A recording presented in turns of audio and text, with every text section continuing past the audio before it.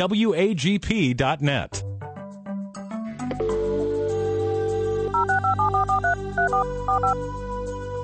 This is The Bible Line, a live radio call-in program with Dr. Carl Broggi. Dr. Broggi is the senior pastor of Community Bible Church of Beaufort, South Carolina.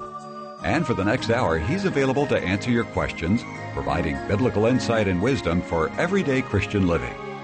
Our phone lines are open, and if you have a question, you may call 525-1859 locally, or outside the immediate area, call toll-free 877-924-7980. Now let's join Dr. Carl Broggi. Study and show yourself approved of God as a workman who is not ashamed, rightly dividing the word of truth.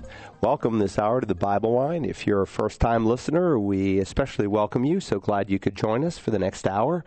If you're new, what we do for the next 60 minutes are take people's questions. You may have a particular issue you're facing in life and you'd like biblical counsel on, or maybe you're studying a passage of Scripture that's been challenging and you need some help in understanding it in its context. Feel free to call us again locally, 525-1859, toll-free, 877, the call letters, WAGP 980. Or you can email us here directly into the studio, and the email address is TBL for the Bible Line at WAGP.net. Rick, always it's great to be here. It is indeed, Pastor, and we are excited about another week here in the Bible Line. As you did indicate, we do always carry the Bible Line online. If anybody has any questions that they are wanting to ask but didn't get a chance to listen to it, or possibly they want to listen to it again, they can do that. So that's always available online at WAGP.net. And I'm actually looking at our online listing of, there we go. Okay, we were having some issues with our online connection now, so let me click that open, and we'll get to some of the questions that have been dictated to us. And in the meantime, and when you call, if you have a question, feel free to go on the air live, or if you're more comfortable, you can simply dictate the question to Deb, who's sitting here in the studio next to us. And when you dictate it, it pops up on the screen in front of us, and we'll do our best to try to respond to each and every question you might have.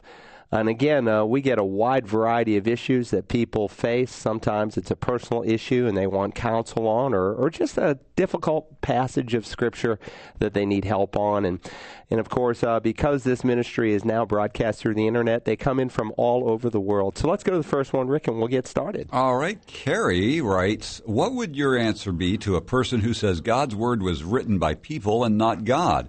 I remember you saying over so many people wrote the Scripture in so many continents and so on, but I can't remember all that you said. Well, there's a lot, and that's worth considering when you respond to a question: how to prove the Bible's true. How do we know that the Bible is the only book God ever wrote? And it's an excellent question, and it's one that we as believers need to be able to respond to. I wrote a little booklet. It's on Amazon. It's also contained in Answers in Genesis, in one of their apologetic books, and it basically, how do we know the Bible is true? You don't have to buy the whole Answers in Genesis book. If you want just that booklet, which is a chapter within it, I go through 5 proofs for the authority of the Bible. How do we know the Bible is the only book God wrote? If you go to Amazon, you'll see it. Type in Carl Broggi, it will pop up. In either case, and I don't make any money off it, so I'm not here to sell books. I'm here to get God's Word out and for people to learn what Scripture says and how to defend our faith. There's a lot of ways in which we can reason the Bible is true. Number one, the people who wrote it. They, of course, claimed inspiration. You say, well, that's kind of a circular argument. Anyone could write a book that claimed to be inspired. Well, that's true. But you have to consider the character of those who made that testimony. In any court of law, a person's character is essential to whether or not he's believable. And so most people aren't prepared to call Jesus a liar or a wicked person or a false prophet.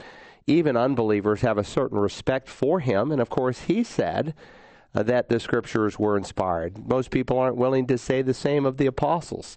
They would say, well, they were decent men who firmly believed in their cause, and reasonable men and men of integrity, not hoodlums and No, of course not. And so you have to look at the character of those who certainly wrote the book. You mentioned, yes, that the Bible is a uniquely put together book. It's written over the course of 1,600 years by about 40 different authors from all walks of life. Some were kings, some were governors, some were shepherds, some were prophets, all different types of people, most of whom never met each other. Over 1,600 years, 40 approximate authors, a couple books we might debate on, but about 40 authors, 3 different languages, Hebrew, Aramaic, and Greek. It was written on 3 different continents, and yet when it's all brought together, it's one book. 66 individual books, but one book, because there's a continuity from Genesis all the way to Revelation. So you have the unique character of the Bible, you have the people who wrote it, and of course you have its proven accuracy. The Bible has never been proven wrong or incorrect. Now there have been people at different times in history who have said, well, there's mistakes in the Bible. The French Institute of Science in the early 1800s published 80 errors in the Bible. 80 so-called historical, archaeological, scientific errors as they saw it. Not a single one exists today. For instance, the Hittite people were written in the Bible as a major civilization. Yet it's not until 1906 that archaeology uncovers the Hittite people, and we discover, they are an advanced people on the same level as the Egyptians or the Romans.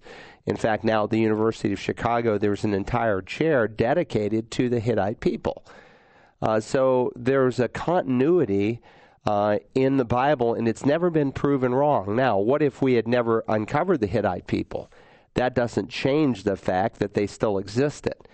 And when you look at the overall character of the Bible, it shows that it is indeed an accurate book. Luke, for instance, writes of Quirinius, the governor, and we know that for many years people said, well, Quirinius could not have been the governor when the census was taken because he had to, we don't have a record of him serving as governor then. We have a record of him serving much later, like 6 to 8 A.D., the truth is he served twice, and we didn't know that for a long time, where we could come to a place and say, hey, look, right here, in these historical writings outside of the Bible, it proves that Quirinius the governor served twice, and the Bible is true. Again, that didn't change its truthfulness. Pontius Pilate, we have no record of him outside of the Bible until 1961. And at Caesarea by the sea, they were doing an archaeological dig, and they uncovered a stone that had Pontius Pilate's name written on the cornerstone as the governor who was responsible for having that particular building erected. So the Bible's never been proven wrong, and not to mention you have fulfilled prophecy in the Bible. There's over 300 prophecies alone just concerning the first coming of Christ. And every single one of those prophecies was literally fulfilled. You know, there are no prophecies in the Upanishads that the Hindu people use. There are no fulfilled prophecy in the book of Quran. There's no fulfilled prophecy in the book of Mormon. Only in the Bible. Now, there have been other books that have been, quote-unquote, prophetic in nature. Nostradamus, who lived in the 1500s, supposedly wrote a book that was filled with prophecy, but they were so general, so vague, they could apply to a million things, and when he got specific, almost always he was wrong. For instance, he predicted the world would end in 1999. Well, we're still here. And so only the Bible has fulfilled prophecy in it, because only God knows the future. And if God inspired the Bible, then you would expect the prophecies that he wrote of to be literally, actually fulfilled. So the Bible is a unique book, but I would suggest you get that little booklet, How to Prove the Bible is True. And I think it would give you just some good ammunition.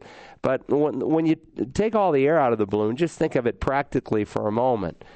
Who was the Bible written by if it was not written by God? Was it written by bad men, or was it written by good men? Well, if it was written by bad men, then they would never have written a book that would condemn them, that would, in essence, sentence them to an eternity in hell. So that doesn't make any sense. And if it was written by good men, then these men are not really good, because the Bible would then be filled with lies, because over 3,000 times they say, "Thus saith the Lord," in one way or another. They're saying that God himself is speaking through them, not to mention the implications of such lies. The apostles wrote and recorded books supposedly quoting the words of Jesus, as the critic would say, and yet they spoke to the fact that people would die for their faith and lose their life because they were Christians, and indeed millions have. Were those good men, getting people to believe a lie by which they would lose their lives? So none of it makes sense except to say that God wrote through good men who indeed gave us the Bible, what we call the Holy Bible today. Good question, and it's an important question. It's one of the apologetic questions that we cover in the Discovery class at Community Bible Church. We have a 45-week discipleship course, and one section of the course deals with difficult questions, like how do we know Jesus is the only way? How do we know the Bible is true? What about people who've never heard the plan of salvation? And we need to be able to teach our children apologetics. And a lot of basic apologetics are being undermined in evangelicalism today. There are evangelicals who are saying, well, it doesn't really matter if we believe in an old earth or a young earth, whether we believe in a 6-day creation or whether there's big gaps of time. Yes, it matters. We are undermining the authority of the Word of God when we deny what God has plainly said. And when the Scriptures are typically rejected in the church, they end up being rejected in the home. And we wonder why so many are walking away from the faith in our day. Kids who are really not genuinely converted, they get to college, and they have professors who just attack both the moral teachings and the historical claims of the Bible, and they get kids to believe it's not true, and supposedly 80% of so-called evangelical kids are walking away from the faith. Obviously, those kids were not saved, but I think rooted in their lack of salvation goes back to the pulpits where God's Word has been questioned, when folks say, it doesn't really matter. It does matter. These are really important issues. 525-1859, toll free, 877-924-7980, or email us at tbl@wagp.net. Our next caller dictated their question. I don't think we've ever asked this one. After Jesus' resurrection, he told Mary Magdalene not to touch him, but then he tells Thomas to touch his nail-scarred hands. Why did he have one touch him but not the other? Well, it's a good question, and it's a common question. Literally, he said, don't cling to me because I'm going to ascend to my Father. In other words, I've not yet ascended to my Father. And so his point was, Mary, you don't have to hold on to me like you're never going to see me again, because I'm going to be here for some time yet. And indeed, he was there for some time. He walked on the earth for 40 days after that Resurrection Sunday, and then he ascends to the Father. So she was a little panicked, obviously, and she was thrilled that her Savior was indeed the Savior of the world, that he was alive, proving that he could pay for sin. And she didn't want to let him go. But it was an unfounded fear, and that's all Jesus is saying. Thomas, of course, said, unless I, put my hands in the nail holes and my hand in the side, then, I won't believe. And, of course, the Scripture never records that he actually literally did that. Well, Jesus, let me hold your hand. But it was obvious to him that the one in front of him was the resurrected Savior of the world. Very good. A couple of weeks ago, Lee from Las Vegas, Nevada, emailed us and asked the following. She says, there are two accounts of the death of Aaron.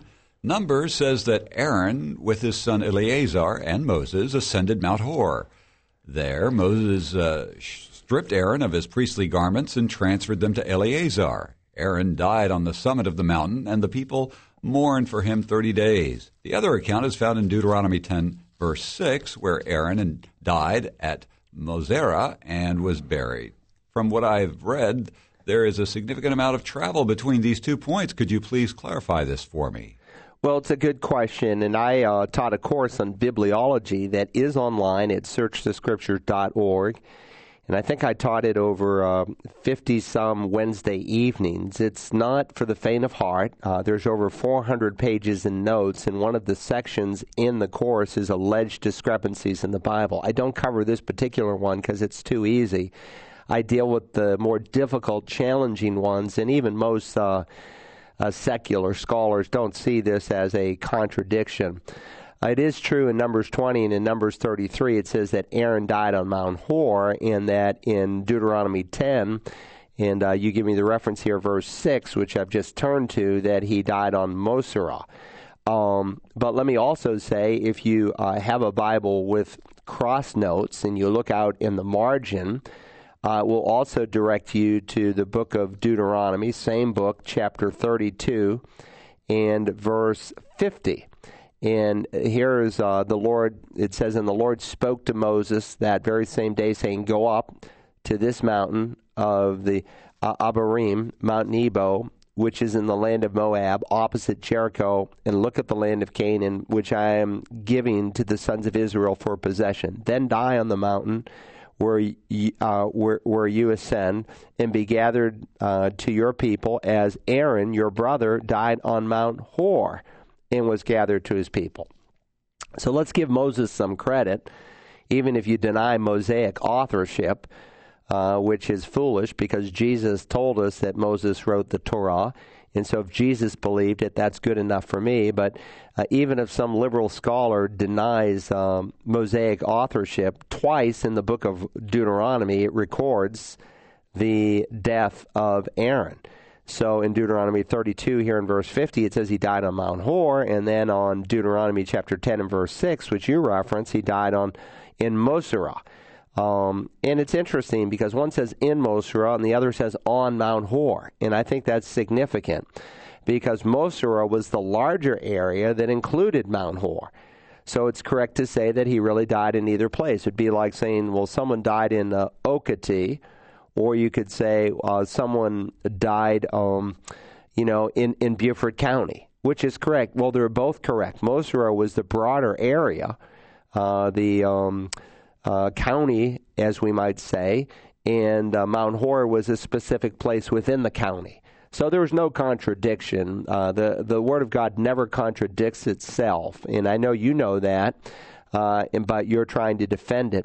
That's an easy one. Most secularists don't even debate that one because it is clear within the text itself. There's much more difficult ones, and I cover that in our course on bibliology. I deal with the hardest ones that people usually throw up in the face of believers. But you ask it because there are websites that they're totally dedicated to attacking the Bible. And they're defending what they call errancy in the Bible, not inerrancy. They say the Bible is filled with mistakes, and every text that they think contradicts another, they will pull up. And so they might cleverly say, well, twice in Numbers it says this, and once in Deuteronomy, but they don't tell you there's actually a second text in Deuteronomy where it equally says that he died on Mount Hor as the two texts in the book of Numbers record. So they're very slick. They're agents of the evil one. They're out to destroy the faith of naive people. And it's unfortunate, but as Peter said, they distort the Scriptures to their own destruction. In the end, they will meet the living God for mocking his word. 525-1859, toll free, 877-924-7980. And our next question was dictated, how is it that churches and whole denominations are interpreting the Bible so incorrectly as to allow them to endorse things that the Bible clearly says are sin? Where do they go so wrong? Do the pastors know they are teaching apostasy? Well, it's a good question, and there are certainly apostates, and the word apostasia means to fall away, and so we use the noun form of it, an apostate. An apostate is someone who's fallen away from the faith being not an active faith, but as it's used a couple times in the Bible, in Acts and in the book of Jude, the truth that has been delivered by God through the apostles. Today we would say the whole 66 books of the Bible. The faith delivered once for all, we are called as believers to contend for it in the book of Jude.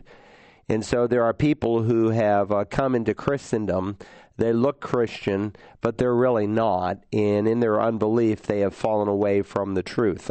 Just a couple days ago, the cardinal of the Roman Catholic Church in Germany came out and basically gave a very loose acceptance of homosexual, lesbian, transgender people in the Roman Catholic Church in Germany.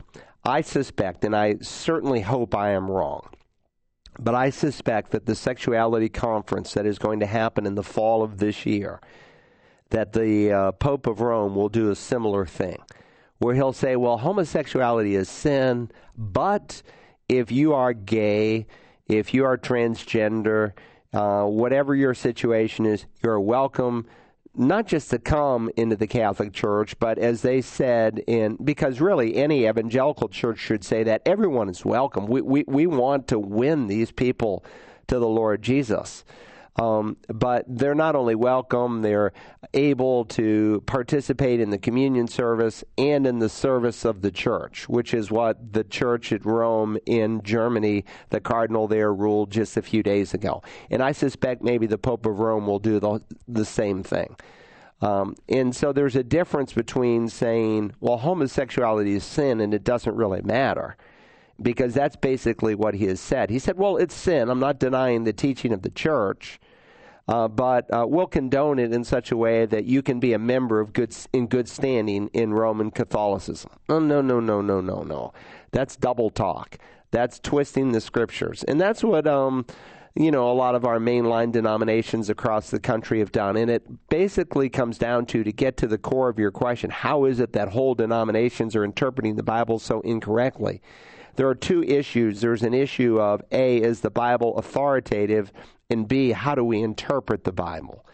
So there's not only an issue of the authority of Scripture, but there's hermeneutical issues of interpretation. In the mainline denominations, they already deny, for the most part, the authority of the Bible. The American Baptist denomination, for instance, in 1928 came out and said, well, the Bible's inspired, it's just not inerrant. In the 1950s, the United Methodist Church said the Bible's inspired, it's not inerrant. We have cooperative Baptists in our own town that say the Bible's inspired, but it's not inerrant.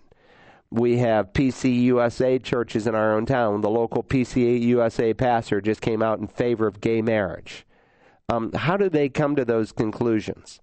Well, they either say, A, the Bible's not authoritative because it has errors in it, and so they have to be inspired, so to speak, to pick out what sections are true and what sections are false.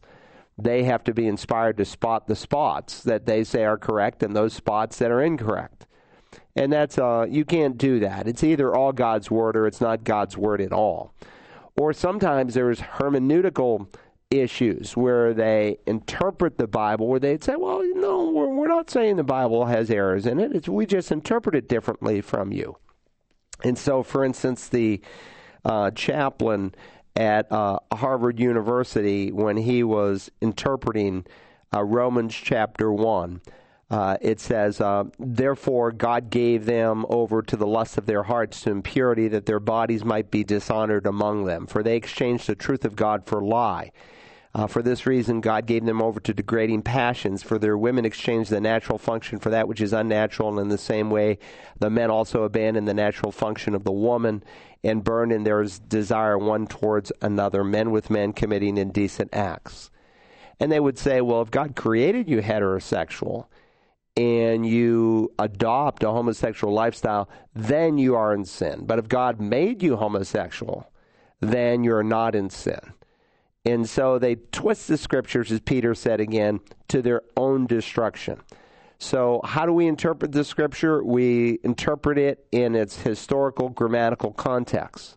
And so if you believe that God inspired the whole of Scripture, then you have to believe that God is not going to make any mistakes in the Bible. So if in one text of Scripture he says that this is an evil, then you have to be consistent in interpreting another text of Scripture. So God says in 1 Corinthians 6, do you not know the unrighteous shall not inherit the kingdom of God? Do not be deceived. Neither fornicators, nor idolaters, nor adulterers, nor homosexuals, nor effeminate, and on the list goes, shall inherit the kingdom of God. And then, of course, we have hope in the next verse, for it says, and such were some of you. So the Supreme Court of the United States does not dictate the morality of the church.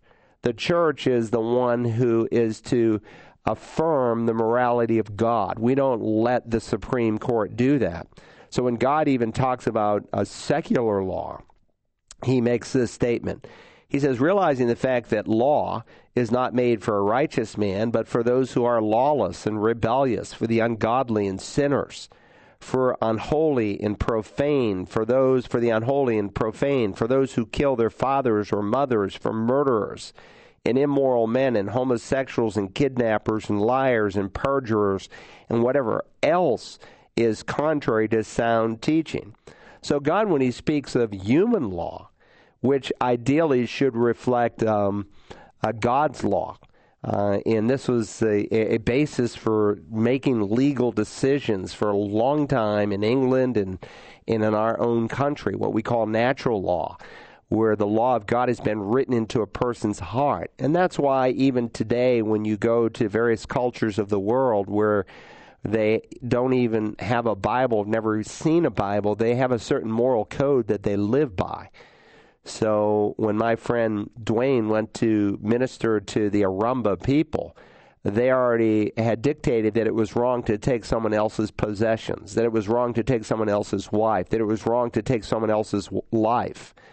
Why did they know that? How did they know that? They had never read the Old Testament Scriptures, never seen the first verse of the New Testament. How could they know that? Because, as Romans 2:15 says, the law of God has been written into their hearts. And so Paul reasons here, even men recognize that human law is not written for righteous people, but for the lawless. Why? To curb evil behavior. For the profane, for those who kill their dads and moms, for murderers, for immoral people, for homosexuals, for kidnappers, for liars, for perjurers, anything that's contrary to sound teaching. So if the Supreme Court of the United States says homosexuality is a person's civil legal right, then they are going against, they're doing a 180 on what God says. And they are fulfilling Romans 1, where they exchange the truth of God for a lie. They worship themselves, their own intelligence, and they suppress the truth that God has written into their hearts. And so when people do that long enough, God gives them over to a depraved mind. The word depraved in many of the Slavic languages is translated an upside-down mind. And that's not bad. That's not a bad rendering of the Greek. They basically call evil good and good evil. And when a society as a whole adopts that kind of mentality, it has reached its lowest point. And when it adopts that kind of mentality, things only get worse in the culture. And that's where I am afraid we are moving as a nation. 525-1859, toll free 877-924 924-7977. There we go. And then you can email us at tbl@wagp.net. Our next question was dictated a second ago. A woman was married many years ago to an unbeliever who just up and left her. She believes he went back to his country of origin. She cannot find him, so she has no idea if he's living or dead. She is wondering what you think about whether she is free to attend church and date a Christian man now. Well, I appreciate that. I appreciate that you're asking the question, and it's an important question. Some would say, go ahead, get married. I don't see that in Scripture for a number of reasons. The Apostle Paul in 1 Corinthians chapter 7, he is addressing various questions that have been written to him, and so 7:1 is a hinge verse in the book of Corinthians in his first letter.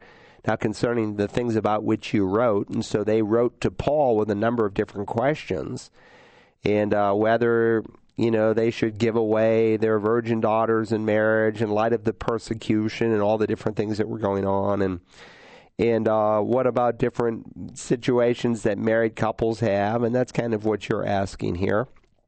To the married I give instructions, not I, but the Lord, that the wife should not leave her husband. But if she does leave, let her remain unmarried, or else be reconciled to her husband.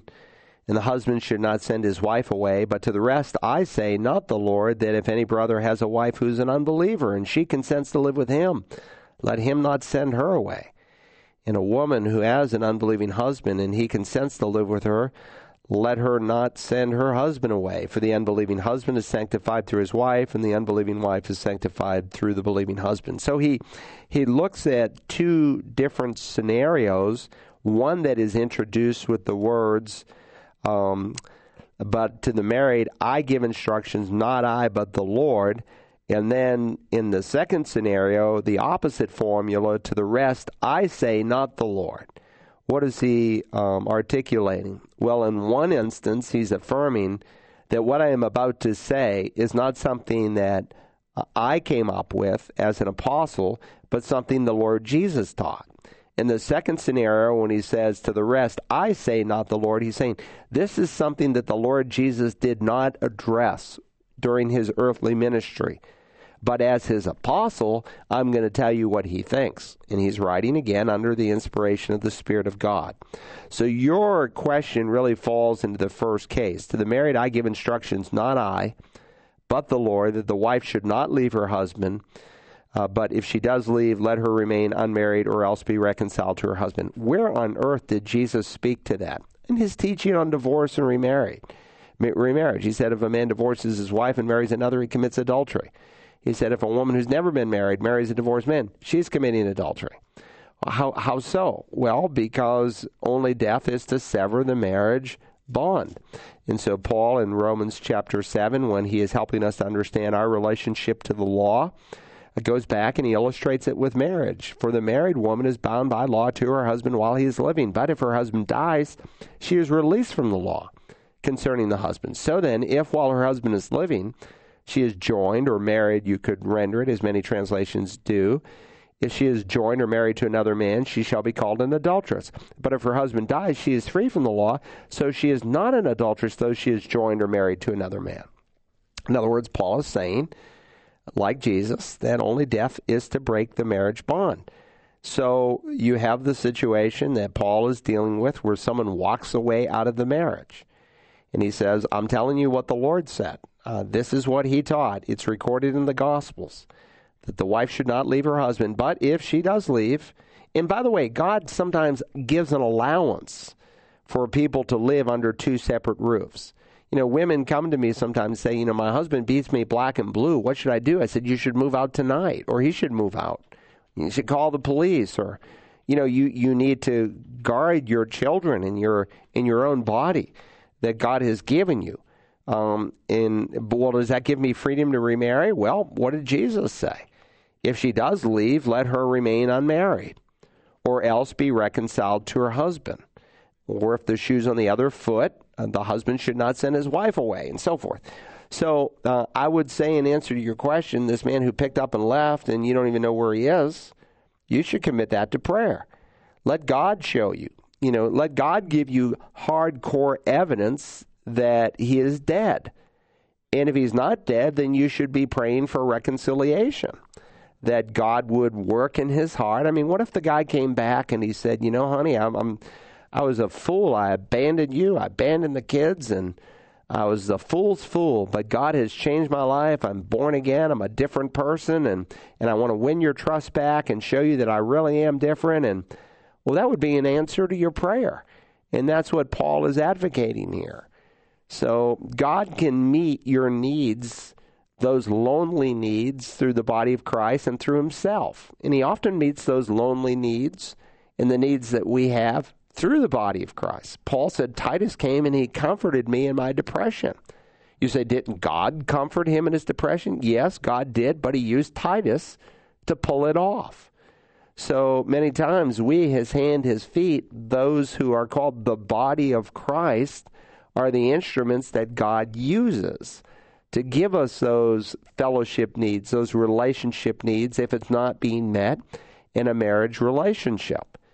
And so, no, you want to err on the side of obedience. And what a tremendous testimony it would be to your friends for you to say, I take so seriously what our Lord taught about the sacredness of the marriage covenant, because I don't know whether he's dead or alive. I want to err on the side of obedience and pleasing my Lord. And that will mean so much to you when you stand before the judgment seat of Christ and you meet the Lord eyeball to eyeball. Great will be your reward when we're in eternity where men neither marry nor are given in marriage. Great will be your reward that you sought to glorify your Father. And what a testimony it will be to other Christians about your view of the sacredness of marriage and the permanency of marriage. When I marry a couple, at the end of the vows that I ask them to repeat after me, I say, until Christ returns or until death severs the relationship. And that needs to be our perspective as believers. Great question. Let's go to the next one. 525-1859, toll free, 877-924-7980, or you can always email us at tbl@wagp.net. Our next question wants to know, how is it that churches and whole denominations are interpreting the Bible so incorrectly? Well, similar to one we had, so we kind of hit on that. So we have been stretched beyond our comfort zone, and we are feeling strongly convicted that this is the last straw. Our next listener writes, now it's about theology. When we Google Andy Stanley and shepherd, we find his thoughts on the topic of shepherding and its use in the Bible very concerning.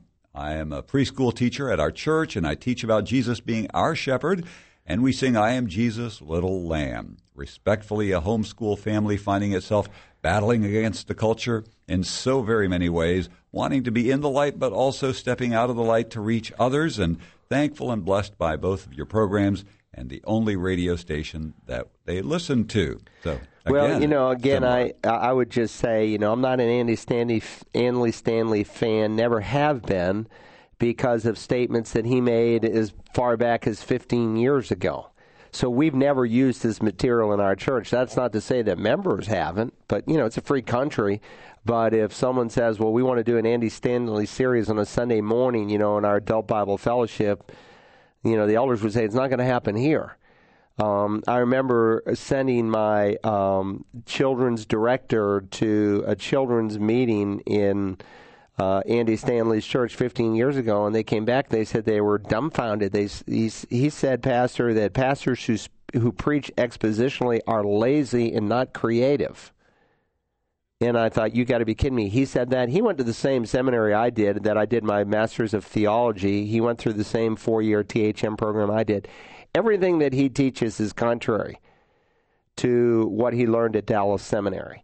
So much of it is just contrary. And so I have some deep, serious concerns over Andy Stanley and some of the statements that he has made, especially a sermon that he preached when Gracie meets Truthy, and he very carefully created an illustration with these two homosexual men that he said were living in adultery because they were living with each other while married to their wives, and therefore they could not serve in the church. But then after they divorced their wives, it's okay for them to serve in the church. My friend, that's condoning homosexuality. And most people were dumbfounded when he made that statement. Absolutely dumbfounded that he could make such a statement. And they called him out on it, Christian men who know him, who love him, and said, please clarify. That was in April of 13, and here we are a few years later, and he still has not clarified and refuses to clarify. I'm afraid that the worst is going to happen down the road with his church, that he's going to come out in favor of the gay lifestyle. What if you heard this quotation? Tell me if you think this is a quotation of orthodoxy. And by the way, it's not taken out of context. And I know how people can twist someone else's words, because I've had that done to myself. And I'll say, well, if you read the paragraph before and the paragraph after, then you would see that that's not what I actually said. So this is not taken out of context. But what if someone said to you this: the foundation of our faith is not the Scripture.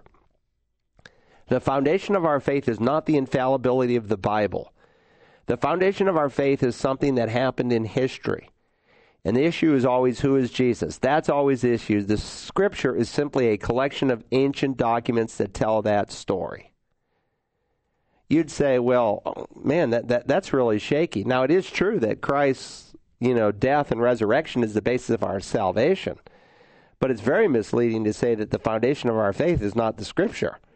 Everything that we believe about Jesus is found in Scripture. The message of salvation comes to us in the Bible, and apart from that, there is no salvation. In fact, the Bible is the instrument that the Spirit of God uses as the seed that brings about conversion. You are not born again of perishable seed like you were with your earthly dad and mom, but you are born again of imperishable seed through the living and abiding Word of God. No one has ever been saved apart from the Bible, apart from the Word of God. Even before the Bible was written, people who met the living God were saved through the Word that He gave by direct revelation. Whether it was to Abel, whom the New Testament tells us he was a prophet of God, and like all the prophets, as Acts 10 affirms, they preached of the coming Messiah. Anyone who has ever come to faith at any time in human history came to faith through the Word of God. That's the instrument. So the message of salvation comes to us in the Bible, and apart from which there is no salvation. That's why Paul can speak of the apostles' message as the foundation of the church, Ephesians 2:20. Without their testimony, which has been inscripturated for us, there is no salvation. So, when I read that statement, and by the way, Andy Stanley said it, man, I would not want to call God's Word simply a collection of ancient documents that tell us the story. That, to me, is very depreciating to the absolute authority of the Word of God. And now when he came out last year at this time, and that's what you're referring to when the Southern Baptist Convention was going on, actually a little bit later, it's been less than a year, in June when they meet. And he says, well, we shouldn't use the term shepherds. We're not shepherds. We're CEOs. That's just the world that has walked in the front door of the church. And so, no, I cannot endorse the man's ministry. And I fear, I just hope I'm wrong, but I fear that once Charles Stanley is taken home to be with the Lord, that we'll see total apostasy on the part of Andy Stanley. But his methodology is wrong. In terms of how he does church, is just wrong. And he has departed from the very things that he was taught and well taught at Dallas Theological Seminary. And so I'm deeply concerned over what he has done and some of the things that he is saying. All right, our next question is from a listener who says, I've read on Facebook several people who had listened to a sermon on the napkin placed over Jesus' face in the tomb, and the significance of that when the tomb was opened and the face cloth was placed in a separate place, and the important message in that. I have investigated this and listened to several sermons on this, but cannot find any validation that I'm satisfied with. What are your feelings on this? Well, it's a good question, and you might want to listen to a sermon that I preached on this very thing, where I deal with the subject. I did preach through the Gospel of John, verse by verse, chapter by chapter. So let me just go to that chapter. Now, on the first day of the week, Mary Magdalene came early to the tomb while it was still dark and saw the stone already taken away from the tomb. And so she ran and came to Simon Peter and to the other disciple whom Jesus loved, and said to them, They have taken away the Lord out of the tomb, and we do not know where they have laid him. Peter therefore went forth, and the other disciple, referring to John, of course, and they were going to the tomb, and the two were running together.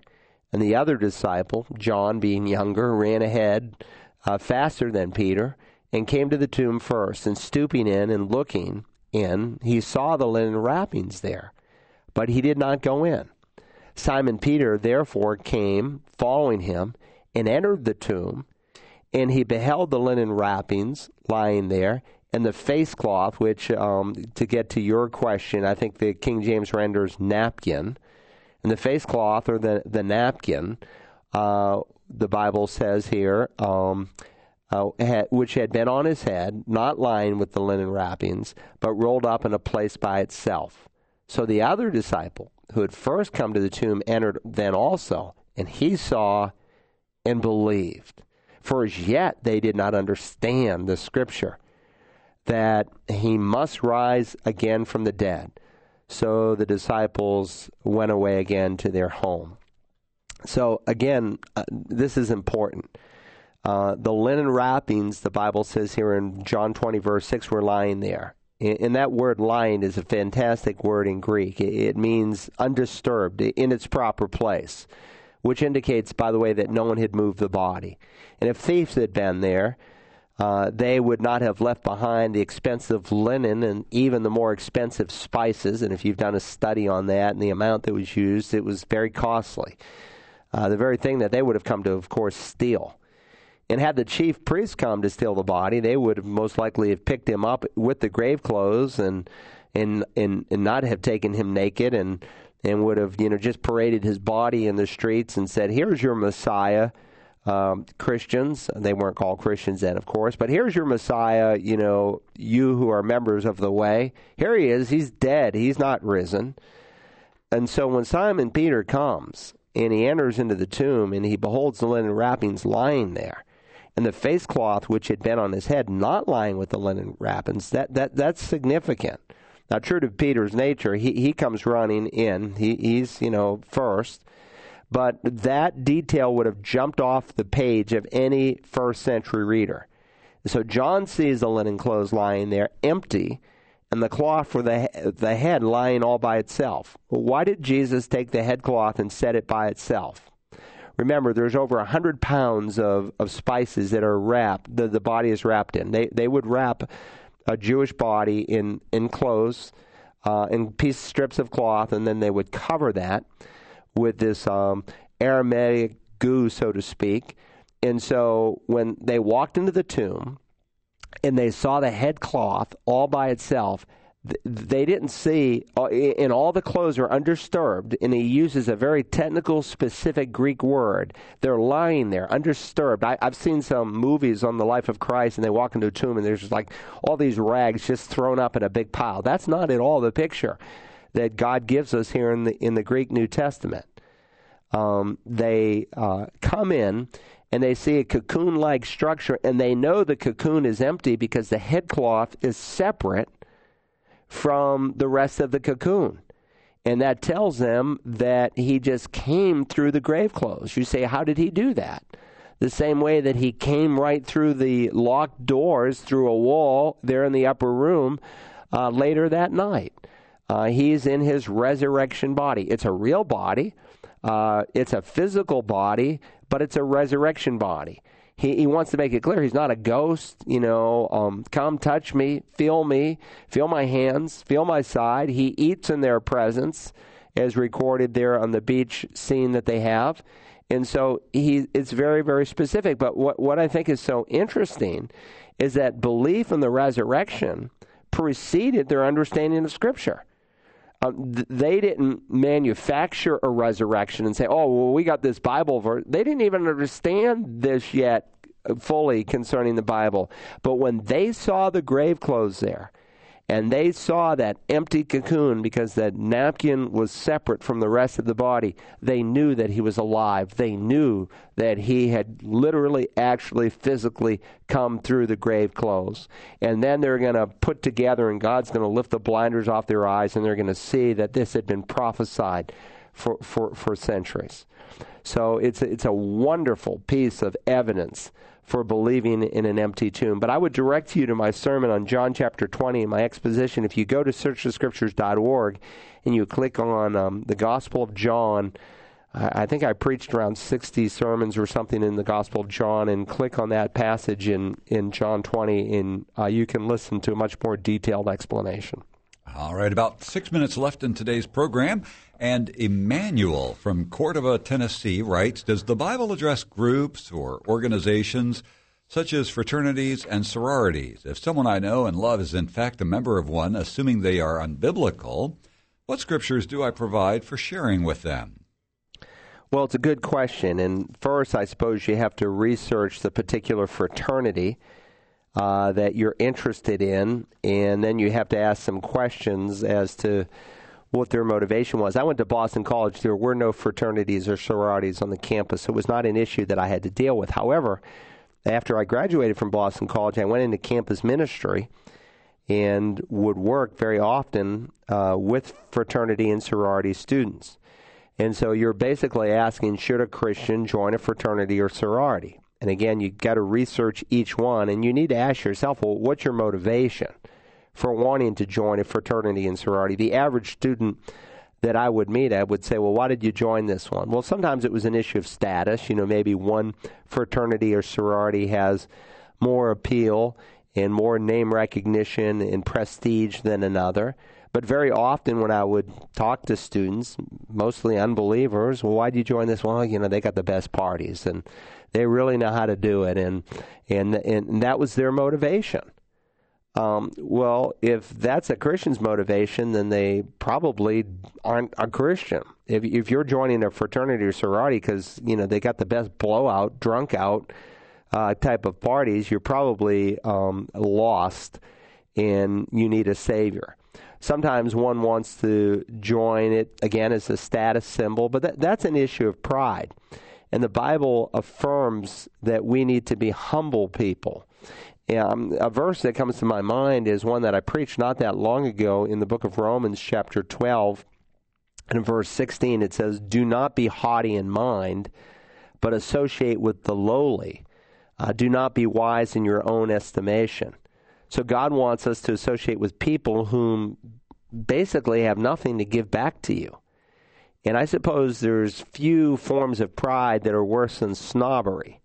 Snobs are obsessed with the question of status. They divide people by fraternity, by sorority, by economics, by upper class, lower class, middle class, educated, uneducated, those they think are cool, those they think are not cool. And that kind of, unfortunately, that kind of thinking has translated into evangelical churches, and it's one of the reasons so many churches are so homogeneous. That is, when you look into the church, everyone looks alike. They're of the same basic race, economic status, etc.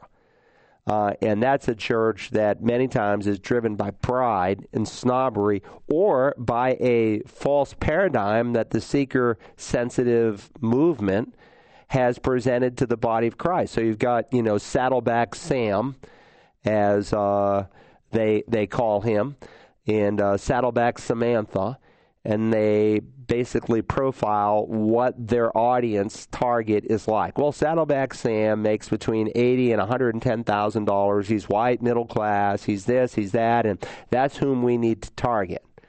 That's sheer snobbery, and that is against the basic fundamental teaching of Scripture. And so God is not saying, we'll get into some program where you go, quote unquote, reach the lowly. The real test of whether or not you're a snob or not is by the way you deal with people you see in and around the community. Would you invite someone to church that's totally different than yourself? Maybe you have a PhD. Would you invite the mechanic who's working on your car? Would you care about his soul? Or if someone is of a different race, would you care for them? If you don't, then you're filled with snobbery and pride, and God would have us to break that. And two, I think, if a person's a believer, they need to ask another set of questions. A fraternity and sorority might be a good thing to join if their goal is to walk in holiness. They're not going to compromise, in which case they're going to come under probably a lot of persecution. And in many cases, they would never even make it through, the so-called Hell Week and the process that they go through to join the fraternity.